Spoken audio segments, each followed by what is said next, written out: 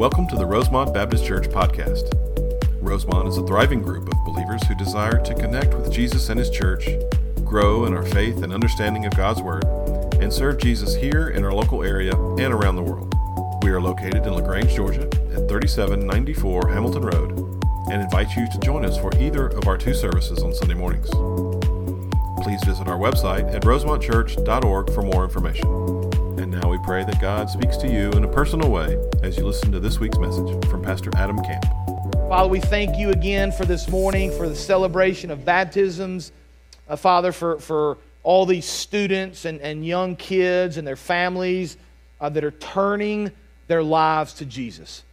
Father, they are making eternal decisions, and we praise your name for that. We thank you that you've allowed us to be just a small part of that process. We pray that we are faithful to these people, Lord, to these students, to these families, to these children. Lord, as we continue to reach out, let your name be made known through the people of this church far and wide, Father. We want people to know about you and Jesus. And I pray for our time together now. Challenge us, Lord, as we read your word and study it. Transform us more and more into the image of your Son, Jesus Christ. In his name that we pray. Amen. Take your Bibles open to Isaiah chapter 4. Isaiah chapter 4. We're continuing our study this morning through the book of Isaiah, just a verse by verse, chapter by chapter exposition of the book of Isaiah. What is the Lord saying to us? What was the intent when He wrote it to these people in the 7th century before Christ? What can we learn and apply to our lives? And so we see a lot of kind of big picture themes really throughout this book. We see themes of sin and failure, but built into that and into the fabric of this text is even in the failure and sin of these people, there's forgiveness. Right? There's redemption, and it's a theme we still see today. One of the other themes that we see that we're going to really think a lot about this morning is the idea of looking ahead. Now let me remind you of where these people are, right? The two groups have split up. Israel and Judah are separate kingdoms at this point.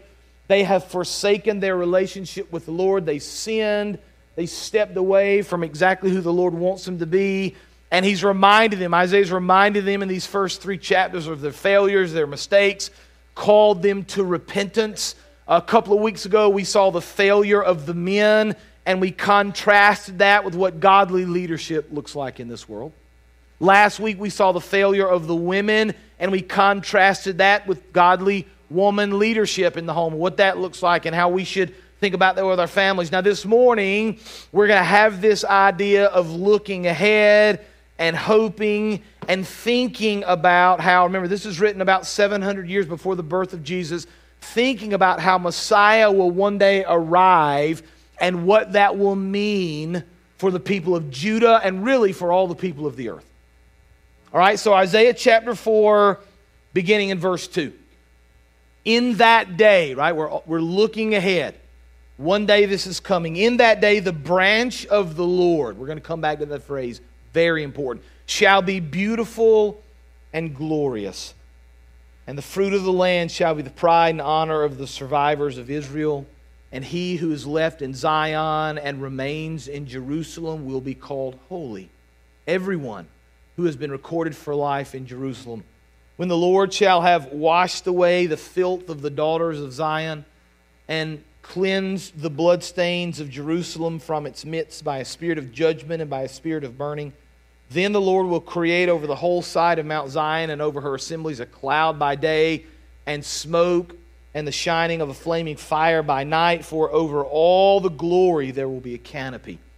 There will be a booth for shade by day from the heat, and for a refuge and a shelter from the storm and the rain. Now remember, we've been talking about the sorrow here, the sin of the people, their rebellion, their failure, and yet in the midst of this, there's a glimmer of hope. Here's truth number 1 this morning. We find hope in Messiah. We find hope in Messiah. Now, the Old Testament is filled with messianic prophecies. Right? There are literally hundreds of prophecies in the Old Testament looking ahead to Jesus. But I want you to understand, this is really important for us. We've got the entire canon here. Right, we got the full Scripture here. The people of Judah, the people of Israel, the people of the Old Testament did not. And so what we see in the Old Testament is this slow process of building this picture of exactly who Messiah is going to be. So you can kind of think about it like looking through a window. The people of the Old Testament are looking through a window. They're looking at Jesus, but the window is dim and it's dirty and there's stuff on the window. And so they can see that there's something there. They know there's something up ahead, but they don't understand yet any detail. They don't know exactly who he's going to be. They don't exactly know what he's going to accomplish.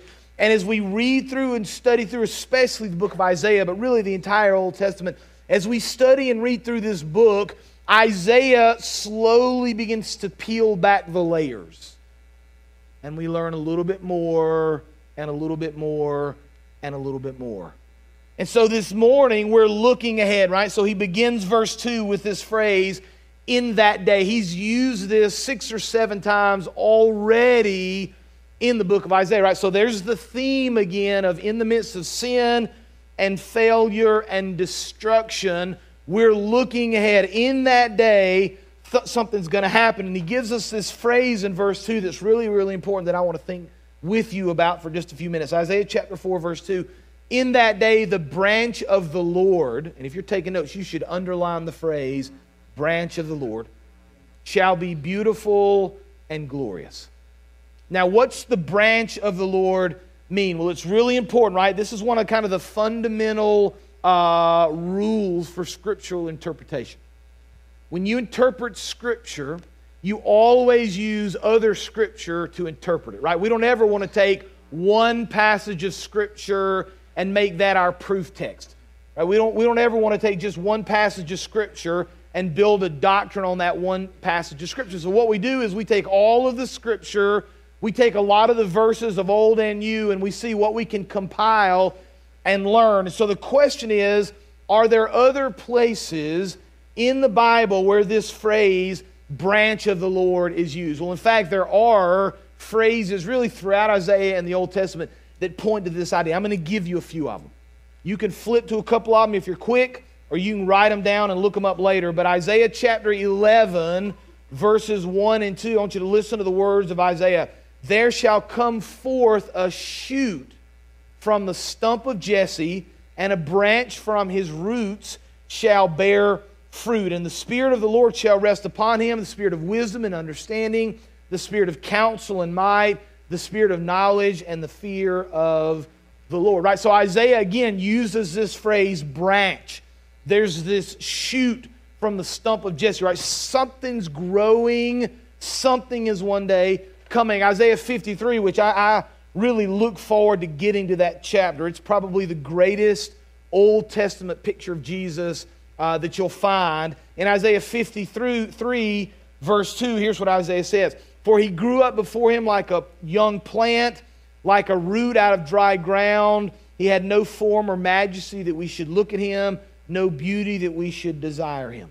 So we begin to see these phrases, right? Branch and root and young plant and shoot. And Isaiah uses all these phrases kind of interchangeably, that one day something's coming. In that day, this branch will appear.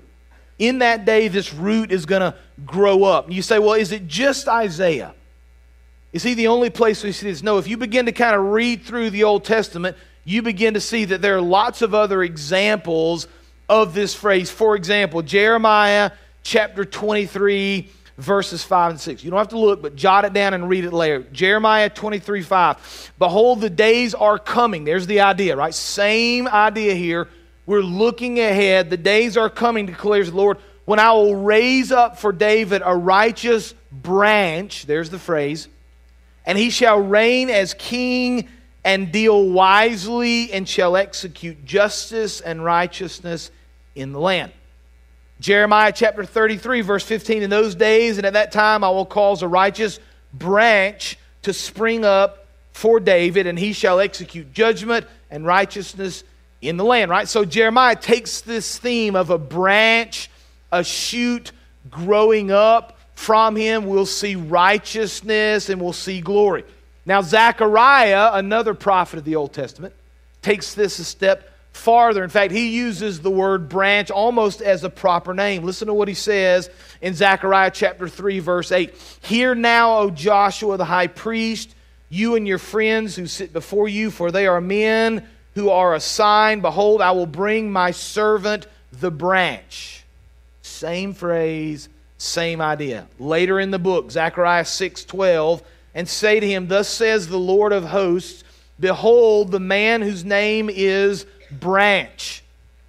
So I've kind of made a little chart for you on the screen. I want you to kind of see these Old Testament themes that are building slowly but surely to paint a picture of exactly who Messiah is going to be, right? In Isaiah 4, we see a branch is going to grow.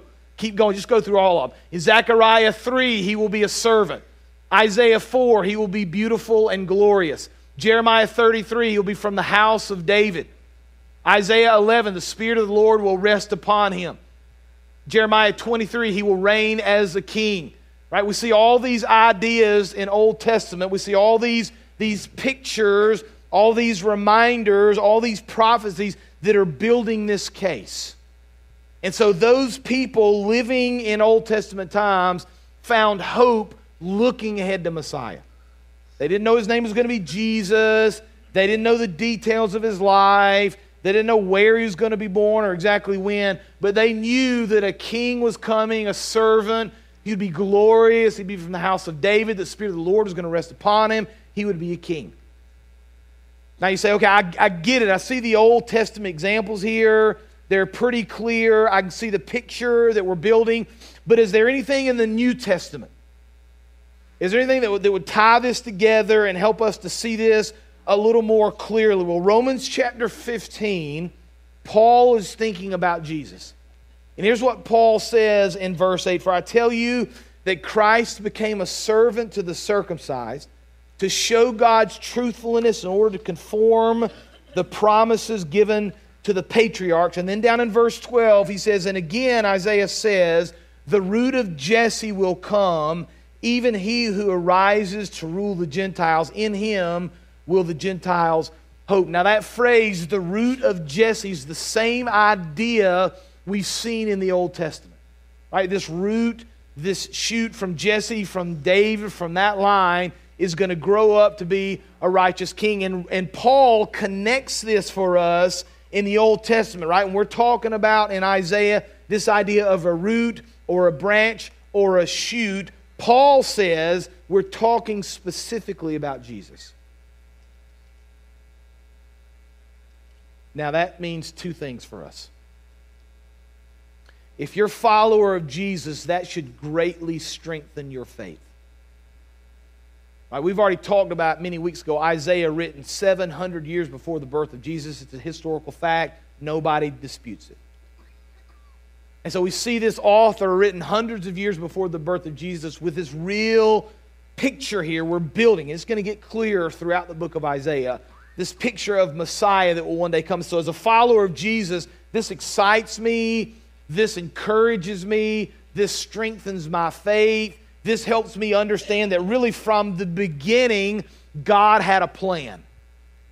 Right? Jesus wasn't some random event. It wasn't some last-minute decision. It wasn't like on December the 24th that God just kind of said, oh, we need to do something tomorrow to fix everything. From the beginning, God has had a plan. He's been writing about it from the beginning of time. As a follower of Jesus, that brings me a lot of hope, a lot of joy. It strengthens my faith. If I'm not a follower of Jesus, then I need to be intellectually honest with myself and ask myself the question, how does something like this happen? How does this guy who lived hundreds of years before Jesus prophesy, and again, as we get through the book, you'll see it clearly brought out more and more, how does he prophesy of exactly who Jesus was going to be? So we're either strengthened by our faith, we're encouraged, or we're beginning to wonder, maybe Isaiah knew something, and maybe if I'm not a follower of Jesus, I need to pay attention because there might really be something to all this stuff about Jesus. So let's continue. Look at verse 2 again, Isaiah 4. There's hope in Messiah, right? In that day, the branch of the Lord shall be beautiful and glorious, and the fruit of the land shall be the pride and honor of the survivors of Israel, and he who is left in Zion and remains in Jerusalem will be called holy. That's important. Everyone who has been recorded for life in Jerusalem, when the Lord shall have washed away the filth of the daughters of Zion and cleansed the bloodstains of Jerusalem from its midst by a spirit of judgment and by a spirit of burning. Right? So we're looking ahead, we're finding hope and joy in what Messiah will one day be. That was the first truth. Here's number two. We receive salvation from Messiah. Right? It's not just that he'll be here one day. It's not just that we're going to find hope in him. It's not just that we understand the Lord's going to send him as a righteous king, but we're going to see salvation through the Messiah. Now, there's several things to help us see that in this text. All right, the first one is in verse 3 right there. He talks about the people that remain in Jerusalem will be called holy. Really, all through Scripture, Old and New Testament, the Lord refers to his people, to his followers as holy. So we understand that he's talking here to believers, but he gets into some detail in verse 4 that are going to help us understand a little bit more about salvation. Listen to what Isaiah says in verse 4. When the Lord shall have, right, this is Messiah's going to appear, the branch is going to appear, he's going to be righteous and glorious in verse 4. When the Lord shall have, listen to the wording here, washed away the filth of the daughters of Zion, and cleansed the bloodstains of Jerusalem from its midst by a spirit of judgment and by a spirit of burning. And so Isaiah uses phrases here, right? Our guilt, our filth are going to be washed away. We will be cleansed, right? He talks about bloodstains. These are all words that the Old Testament uses for sin. So our sin is filth, right? It leaves a stain on our lives. Without the forgiveness of Jesus, it can leave a permanent mark. And so Isaiah is looking ahead to this time when our guilt and our filth and our blood stains are going to be washed away, right? We're thinking about Messiah. We're thinking about this branch.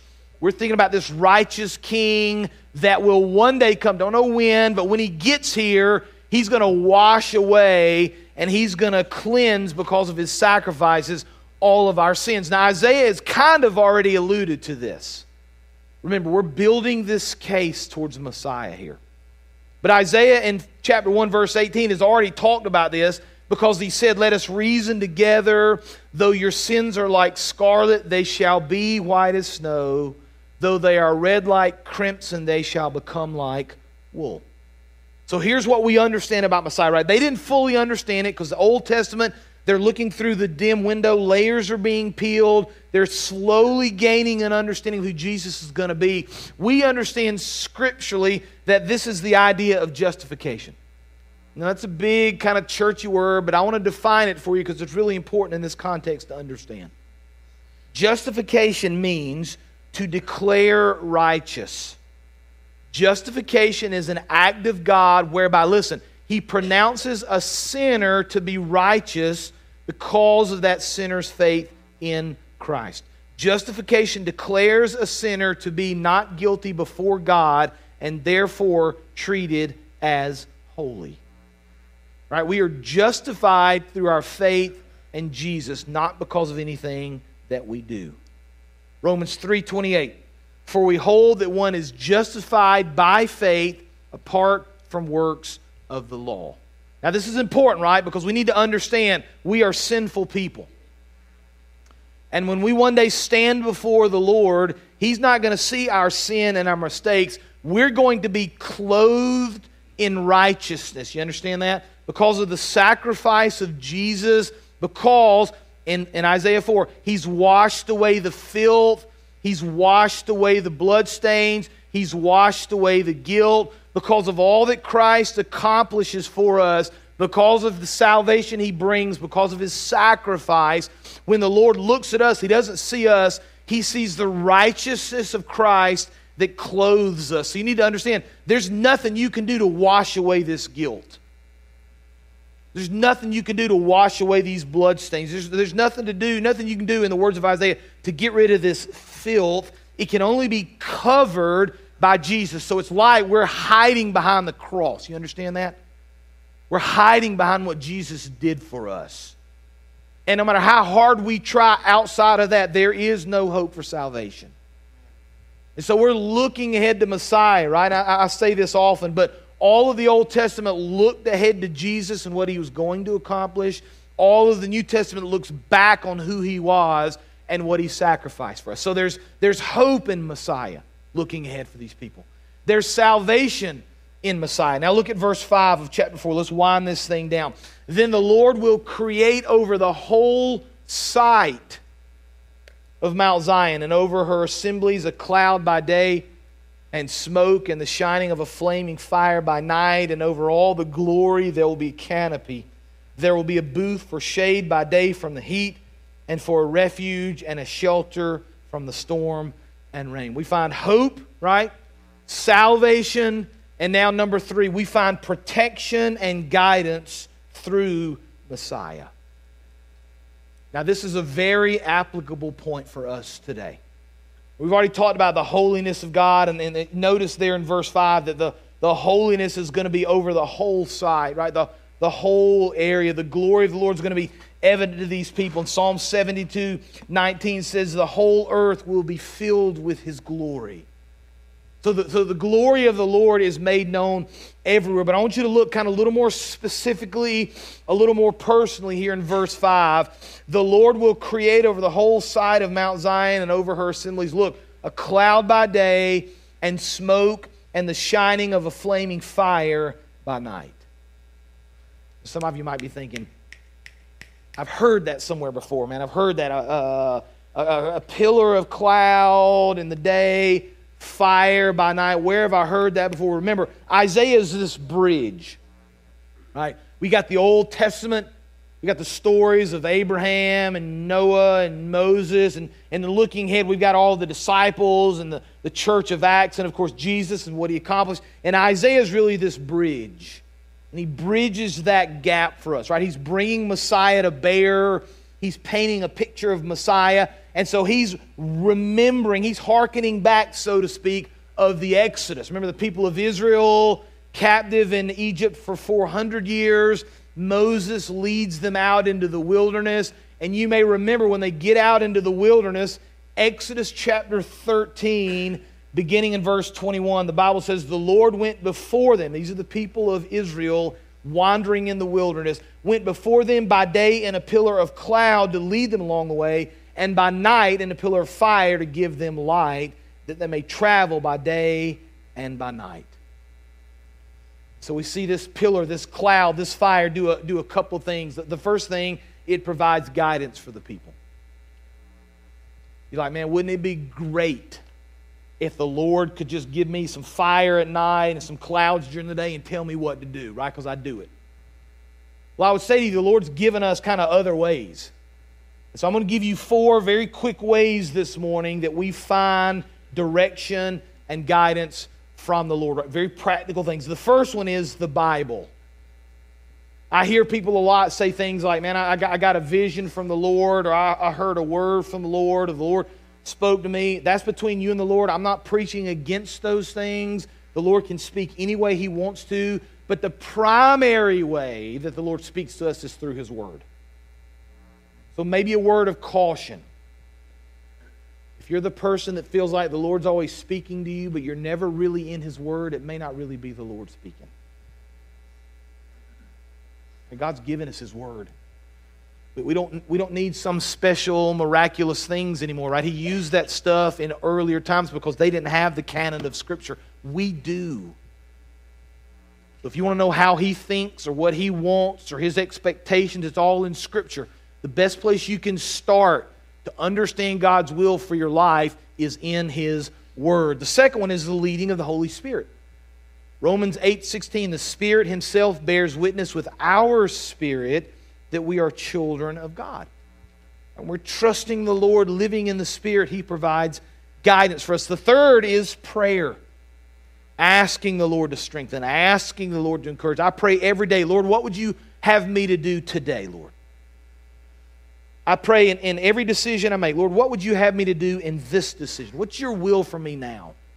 How would you have me live, Lord? How can I honor you in this process? And then the fourth, very practical, wise counsel of godly people. Right? Surround yourself. Right? We should always be in the world, but not of the world. Right? We're living among unbelievers. I get that. We go to work. I get that. We share our faith on a regular basis out in the world. But we should have a group of trusted advisors, friends, mentors, use whatever word you want to use, that surround us, that give us godly counsel, that help us think biblically, that help us grow in our faith. Right? So there's guidance through Messiah. And then finally, there is protection. Look at verse 6, Isaiah chapter 4. There will be a booth for shade by day from the heat, and for a refuge and a shelter from the rain and storm. You ever hope that you could have a refuge from the storms of life? Have you ever wished that there was protection from you, and if you just get a little bit of relief? I would say to you that all of those things are available at the foot of the cross. Jesus offered salvation. He offered hope. He offered protection. He offered guidance thousands of years ago. He still offers it today. And Isaiah 4 is this beautiful picture of hope. It's this beautiful picture of salvation. It's this beautiful picture of guidance, knowing the will of the Lord, and then protection that we find only in Jesus. Right? God's plan is of redemption. His plan is of forgiveness.